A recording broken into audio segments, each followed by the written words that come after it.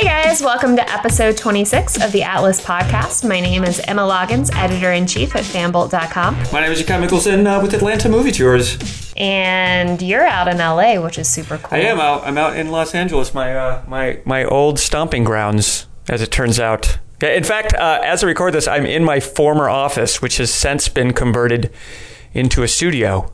So that's pretty cool. Yeah, it actually is really cool. That's pretty fun. It is. It's totally a old home week. And I just want to say this on record. Los Angeles traffic is still way worse than Atlanta traffic. Just want to make that very clear. Yeah, it's been a while since I've been out there, but it's pretty epically bad traffic every time I've ever been there. It'll take me like 3 hours to go 7 miles or something. I'm like, why didn't I just walk? Yeah, no, it is like that. And we where I'm staying is out in Altadena, which is near Pasadena, and the offices are in Beverly Hills. So it's a pretty good stretch regardless, but it was just under 2 hours to get here. Dang. So yeah, but it is fun looking at the landscape and the former place. So yeah, but okay, enough about me. I always end up talking about things that are not nearly as impressive. I just go straight into your stuff because it's our coast to coast episode. I feel like. It is true. It's actually very exciting. I feel like this is the first time. Well, it's not. I think it's the second time where you've actually been in boring home, and I've been in a place that's kind of exciting. So, ever in the history of this thing. But well, here, I'll get out of the way so you can give a quick outline. But I'm very excited to talk about your experience this last weekend. Yeah. I want to talk a little bit about the event that I hosted with SCAD last week with Fast Times at Ridgemont High director Amy Heckerling. And then we have box office results and a review of The Magnificent Seven, and then a couple of teasers for next week. So we've got kind of a condensed, shorter episode for you guys this week, but it'll be just as awesome as it always is.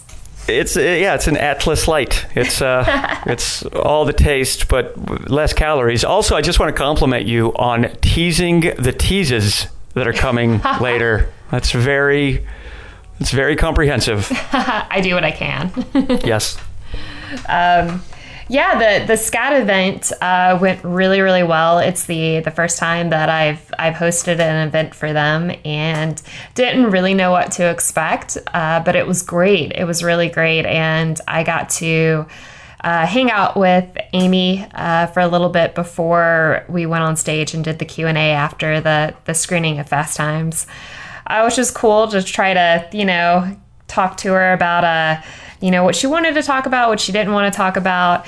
And it's funny when I asked her what should I not ask her on stage, if there was anything that she wanted me to stay clear of, and she's like, don't ask me how many people have done drugs on my sets or what actors have done the most drugs on my sets. And I was like, really? People ask you that? So I thought that was interesting. But that's funny. It's obviously an issue. That's a fascinating don't ask me. Yeah. It's kind of funny when you talk candidly to actors or directors and talk to them about some of the more awkward questions that they've been asked, or it seems, I guess those seem kind of more like tabloid journalists that are trying to get the scoop on stuff, but yeah, it's like you're not going to get an answer to that question. Like, as a journalist, why would you even ask it? Like, I don't know. Well, I don't know. That's why you ask really hard pressing questions like, will there be any surprises? Exactly. In about 20 years or so, I'm going to be able to let go of that, but I'm not ready today. to yet. Yeah, exactly. She was really, really cool, though. They did a on-camera interview with her for, I guess, use with their film department before we did our Q&A. And it was so funny because right before they started, they're getting all the lighting in place or whatever, and she pulls out this mirror out of her purse and is looking at the lighting and how it is on her face, and she's kind of directing them with where she wants the lights. And at one point she goes, she sees the lighting and she's like, ew. And I swear to God, it was like watching Cher from Clueless. I was like, this makes total perfect sense. Because she was also the writer and director for Clueless. Right. Which, you know, the oohs and the whatevers and the as ifs. And I could totally see it in her personality. I was like, this makes everything's like coming together.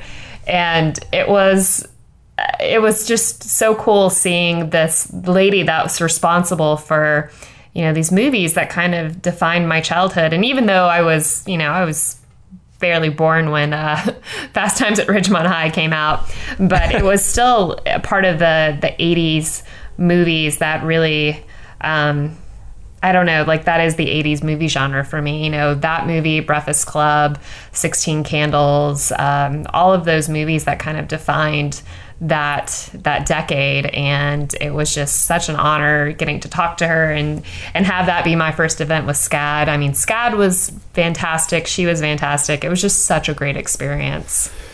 You know, and I said this before we were technically on air. Are you on air during a podcast? I guess you are. We need a light to turn on for our bicoastal episode. But no, I said to you before we pressed the record button that I saw the one photo on Facebook and I was just stoked for you. It just seemed like a grown-up, just like, holy crap, there's Emma Loggins up there, like holding space with the flippin' director of, you know, that's it's so congratulations. You know, you're not supposed to brag about yourself, but I will brag on your behalf. It's really cool to see. So congratulations. Thank you. It was definitely a surreal experience. It definitely felt like a next level thing too. You know, I've done lots of panels that I've moderated and on camera interviews and just general press events, but this felt different for me. And it was just, I'm so thrilled to have done it. It was such a positive experience. I wouldn't have changed anything about it. And hearing her kind of tell these stories, I mean, even if I'd only been there as a member of the audience, I think it would have been even that would have been so fulfilling to me because her answers that she gave were just so great. And it was such great insight into not only a movie that's so beloved by so many people, but also, you know, being a female filmmaker in the 80s versus now and how that's kind of changed. And she told this one story about when she was actually trying to sell another project when she got approached about Fast Times, and she was, you know, right out of film school at that point. And Fast Times was a pretty small project, actually. And I didn't realize that it was such a small production and a small budget. It's something that, you know, we see as this iconic film that kind of defined that decade. So it's something that I just assumed was a bigger project initially when it came out, and I think it really surprised everyone, and they were even reluctant to give it a wide release. You know, they released it in kind of a small area, and then it started doing so well, and people started quoting the film, and you know, and then they did a wide release with it, and you know, it was just such a huge success, and continues to be such a. I mean, it's just, you think of the 80s, you think of Fast Times, you know? Right. No, it's true. It's one of the questions that they asked her, one of the audience questions was, if you had to redo Fast Times today to make it relevant for, you know, today's audiences, what would you change? You know, would it be the clothing? Would it be the music? Would it be the focus being on the mall? What would you change and do different to make it more relevant to today's audience? And I thought that was a really interesting question. And her answer was kind of comical. She was like, I don't even know how you would tell a story like this today. It's like everyone's got their face in their phones. No one's like hangs out with each other or sees each other anymore. It's all, you know, text and social media. And she's like, I guess it would be like, you know, an episode of Gossip Girl or something where you'd have like all of these text on the side of the screen and all the conversation happening, you know, via Twitter or, you know, text messages or whatnot. And I thought that was kind of funny. And yeah, people don't really hang out at the mall anymore. No, they sure don't. They sure don't. Maybe a coffee shop. Yeah. It's just like the entire. It is. Yeah. I mean, like this happens to me pretty often where I don't feel like I'm that old, and then I realize, I've actually kind of had a lot of eras in my life, and then I did drive by the mall recently up there on the way back to Stockbridge, where we're staying until we move into our house, and that mall there off the 75. I'm just like, man, that just seems like a left behind era, Yeah. It did just kind of strike me. And it was, dude, I used to my parents would drop me off at the mall so I could, quote, meet girls or just stand and nervously look at them from afar, But yeah, the mall was totally like the melting pot. It is. And now it just seems like, what? Why would anybody do that? Exactly. So funny. Yeah. I remember, that's interesting. South Lake Mall was my old stomping ground, so I would go and hang out at hang out with friends at the food court, and yeah, it's funny because I don't even know how much of that mall is occupied anymore. I feel like a lot of it's probably abandoned, but that's the same mall I'm talking about, isn't it? It's got a merry-go-round in the food court. Yep. Yeah. That's the exact mall that had me when I drove out on the freeway or highway, whatever we're supposed to call it in Georgia. I'm sorry. That's the thought. That's funny that was your spot. That was. Yeah, it's definitely different now. I mean, I guess some of the malls in the city and even at like Ponce City Market here in Atlanta, a lot of people just kind of like hang out here. But I don't know. I feel like it's different in like the suburbia malls. It's, not the same vibe as it was in the 80s, at least. So. No, and it is interesting because I do think to Ponce City Market is an interesting comparison because while technically it's got a lot of shops and stuff, it feels like a social gathering place first than it does gigantic shopping emporium. Right. Exactly. And I do think there's a pretty big difference. There's actually a mall here in Los Angeles called what's it called? Not the Beverly Glen. That's a hotel. You're not talking about the Grove, are you? No. The Grove here in Los Angeles. The Grove is like the good mall. Okay. That's the mall that. But again, that one feels it's like outside. It's more social. It's more open. What am I talking about? And then there's the Beverly. It's like this gigantic monstrosity. Have you ever seen the classic Tommy Lee Jones film Volcano? The classic. Yeah, it plays a major role in that.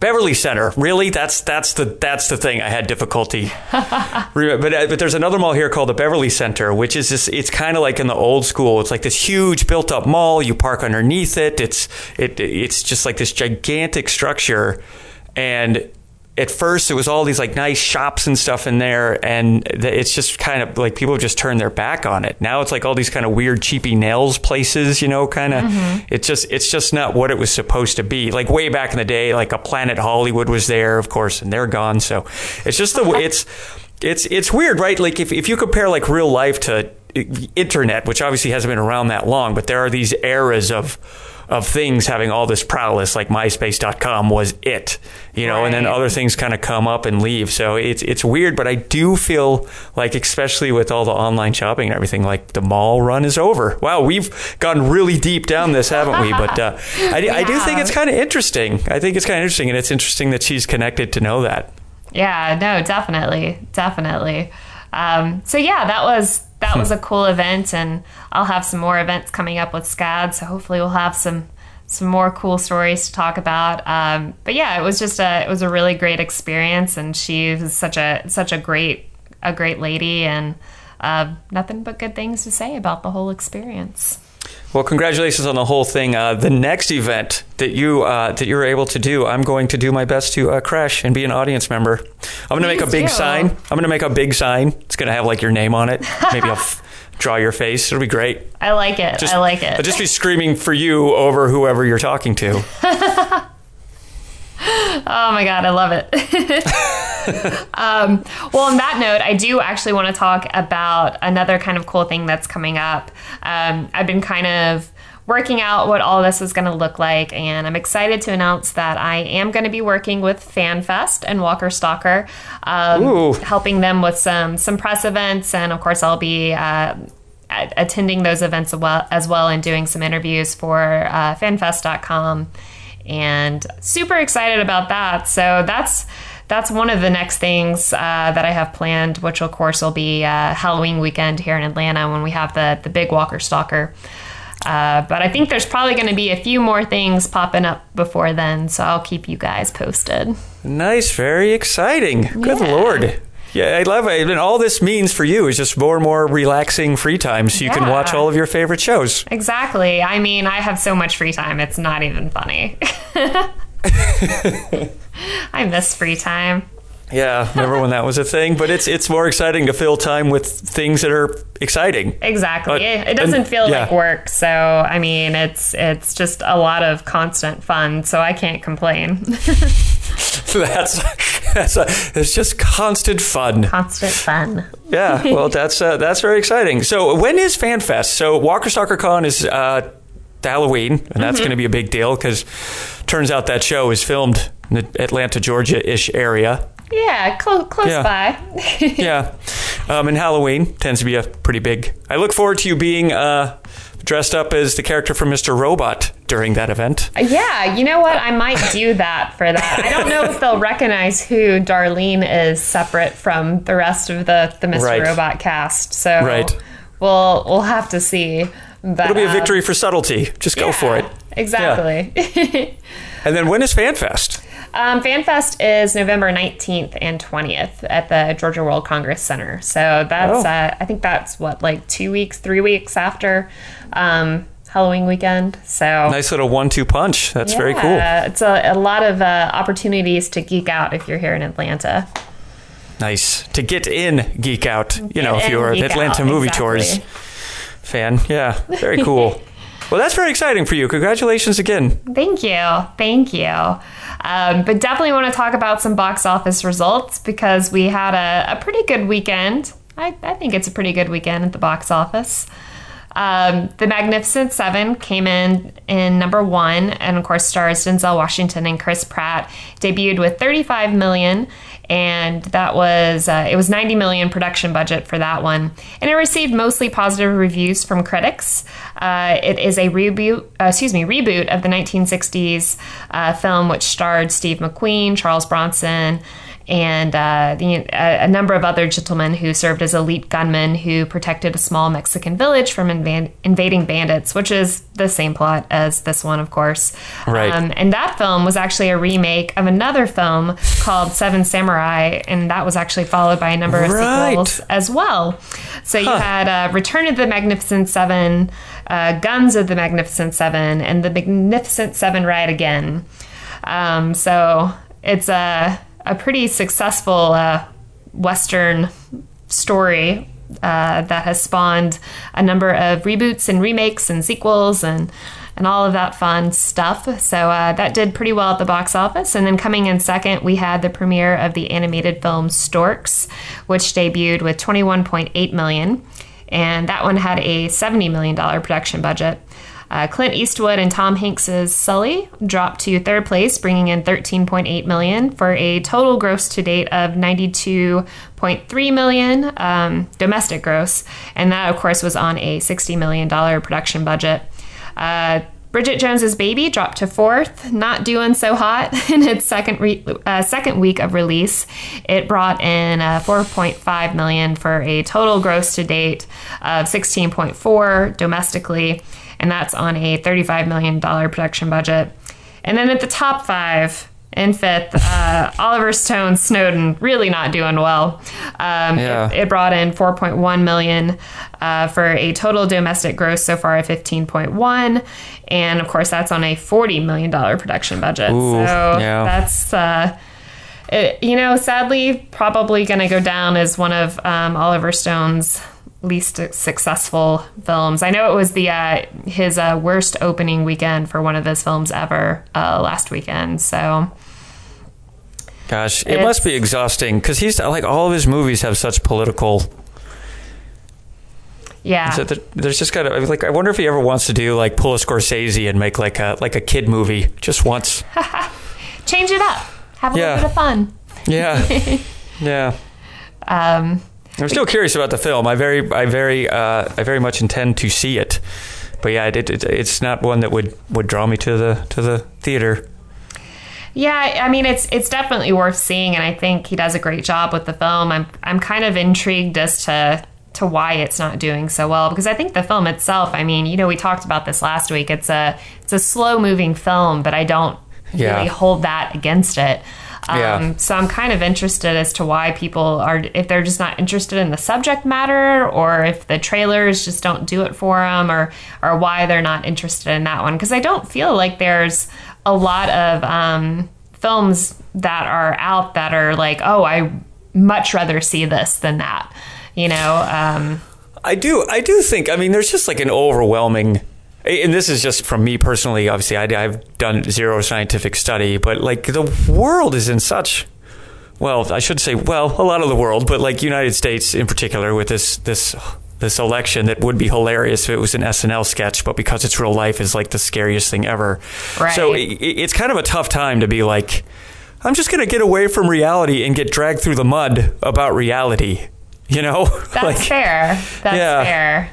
Yeah.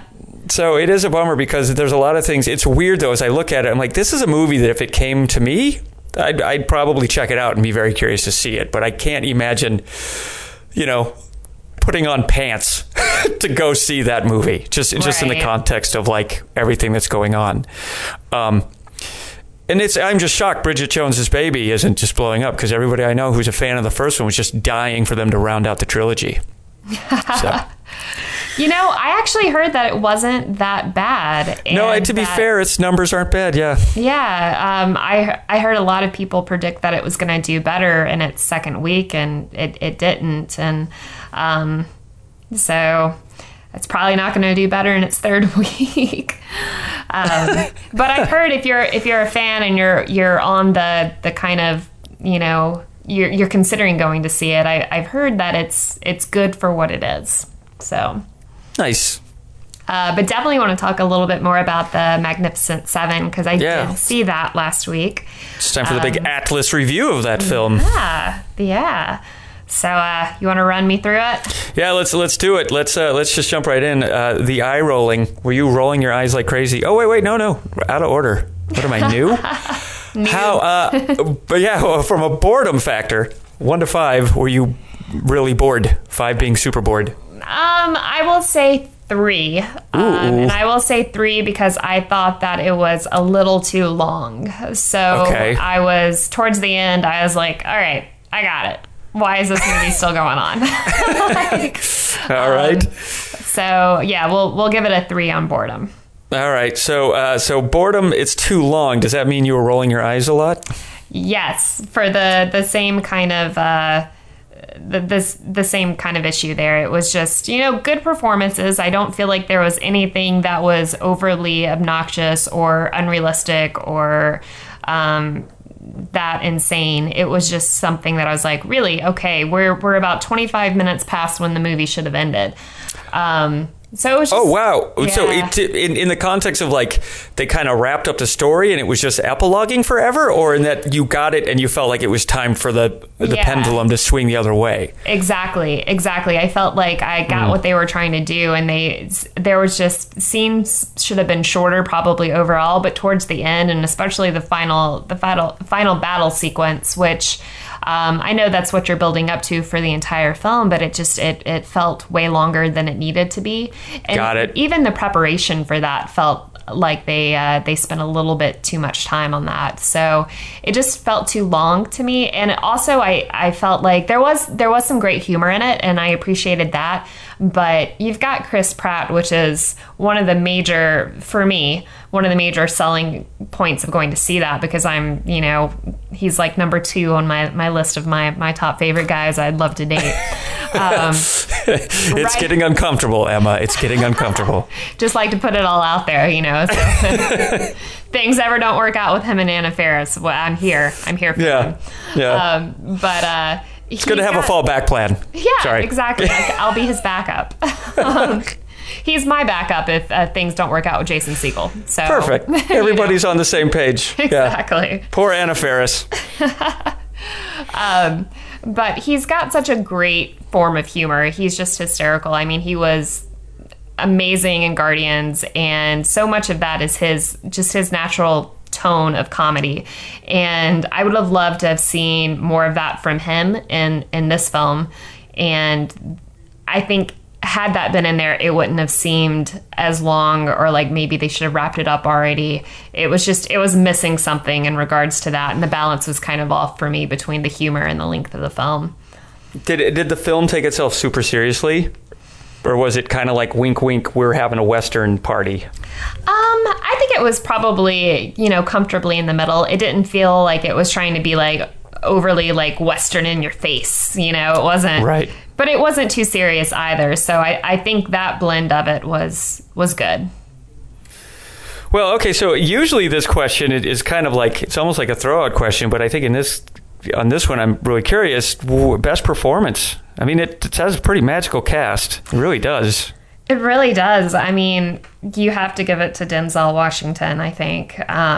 He's nice. The lead in this, and he's just fantastic. And, I mean, everyone, swinging their guns around and, doing all of those typical Western action sequences. Everyone was really great. And the only thing that I really had a problem with, and Haley Bennett did a great job at acting in this, so I'm not saying she was a bad performance or anything. The problem that I had, her character Emma, they tried to make a strong female lead, which I'm all about strong female leads. I'm all about films, creating role models and female role models. But my problem was that throughout the entire film, she's always in like low cut dresses, and she's right. The only woman in the town that's dressed like that, aside from like the ladies in the ladies of the evening that are around. So I had issues with them trying to create a strong character, but then also completely objectifying her. Right. Every cliche is still present and accounted for. Exactly. Look at you. You're reading a book. Good job, lady. Now wear that dress. Yeah, Exactly. Yeah. And I get that you still want her to, be sexy because she's the female lead, but I felt like that was handled poorly. But she did a great job as well. But yeah, that's my main complaint with it. Aside from it being about 25 minutes too long, it was still a fun film, and of course had a great cast. All right, so obviously very little Georgia recognition factor. Mm-hmm. So overall, what are we giving this film? I'm gonna give it a at. Ooh, just an at. Just an at. Yeah, it's been a while since you've given it a quarter score or a half a score, so that's very bold. Just whole number AT. So not a huge endorsement. Yeah, I think I went in with just really high expectations for it. I saw the trailer earlier this year and was super excited for it. It was beautifully shot. It has such a stellar cast. And you see that many amazing actors in a film, you have ridiculously high expectations for it. Yeah. So I think that was probably my problem going in, expecting it to be, a lot better than it was. I mean, it was still fun. I was still entertained, but it just didn't live up to my expectations. What is your favorite Western of, I'll say, like the last 15 years? Oh my gosh. It's not a genre that I really follow. Right. But that being said, let me think about this. I liked Maverick. Oh, that's a ringer answer with Mel Gibson answer. and no, I don't think that's a weird answer. I think that's. That came on cable or something quasi recently, and I was like, man, I forgot how much I enjoyed this movie. Yeah, I really liked it. I haven't seen it in, oh my God, it's probably been about 10 or 15 years since I've seen it. Yeah. But I just remember when I did see it, I watched it multiple times. I really liked it. So yeah, I'd have to go with that one, I guess. I can't even, the other ones, it just doesn't really do it for me. That genre doesn't really. Well, I can't. And, it might be outside of the 15-year realm, but the Tombstone with Kurt Russell and Val Kilmer, that's a pretty good one. That is a pretty good one. From the Wayback Machine. And Unforgiven, of course, with Clint Eastwood was another good one. Like, I think that movie gets a lot of credit for kind of bringing the genre back for another pass for a second. So, no, I think I was excited for this. I mean, Chris Pratt, that guy is just like, it's difficult to dislike him. You can't. Yeah, he's just... So you love him in everything. So I got one more question for you, and maybe this is awkward, but Denzel Washington, is his blackness ever a story point? No. Ah, okay. It's not.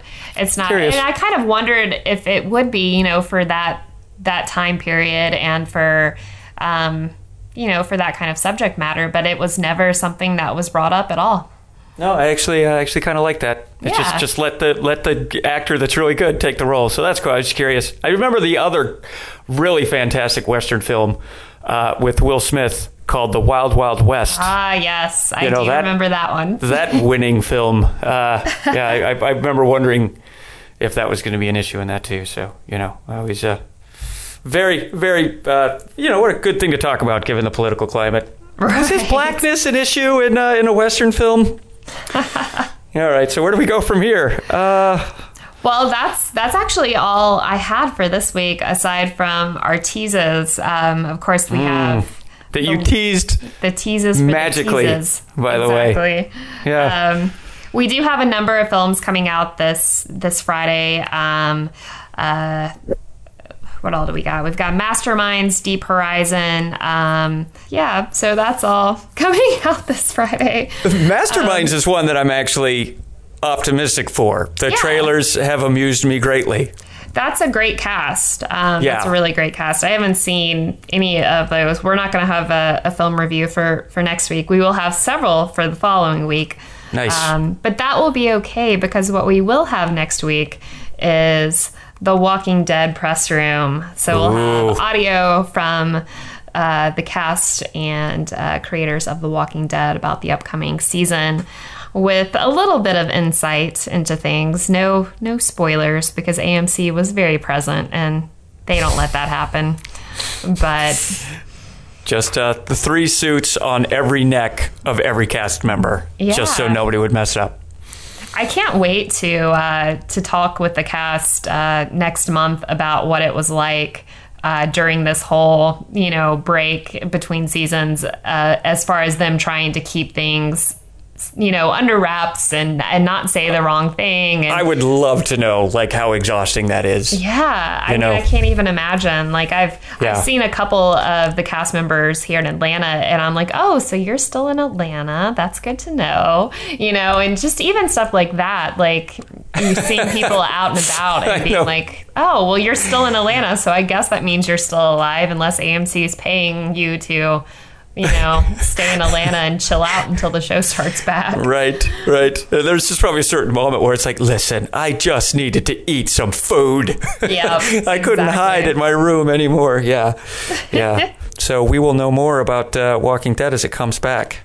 Yep. We're only a few weeks out from the season premiere, and I know there's going to be some parties around Atlanta for fans that want to get together and watch the premiere. I know they're going to be doing one at Battle and Brew up in Sandy Springs, but hopefully there will be some more news of ones in town as well. I think Diesel always does one, but there'll probably be a few more popping up that we'll keep you guys posted about. Yes, I'm sure. Yeah, the Atlanta Movie Tours is down with that one up there in Sandy Springs, so hopefully that'll be a good event. But there's typically not a shortage of places to watch that show. Yep. Keep it all in good company. So yeah, perfect. Awesome. Well, Emma, as ever, it's a pleasure. You too. Enjoy LA. I expect lots of awesome LA stories for next week. Yes. I will Steve Martin the hell out of my visit once I return. That was a pun. Yeah. All right. Well, thank you guys for listening to the Atlas Podcast. Again, my name is Emma Loggins, Editor-in-Chief at Fanbolt. My name's Shakai Mickelson with Atlanta Movie Tours, and thank you for listening.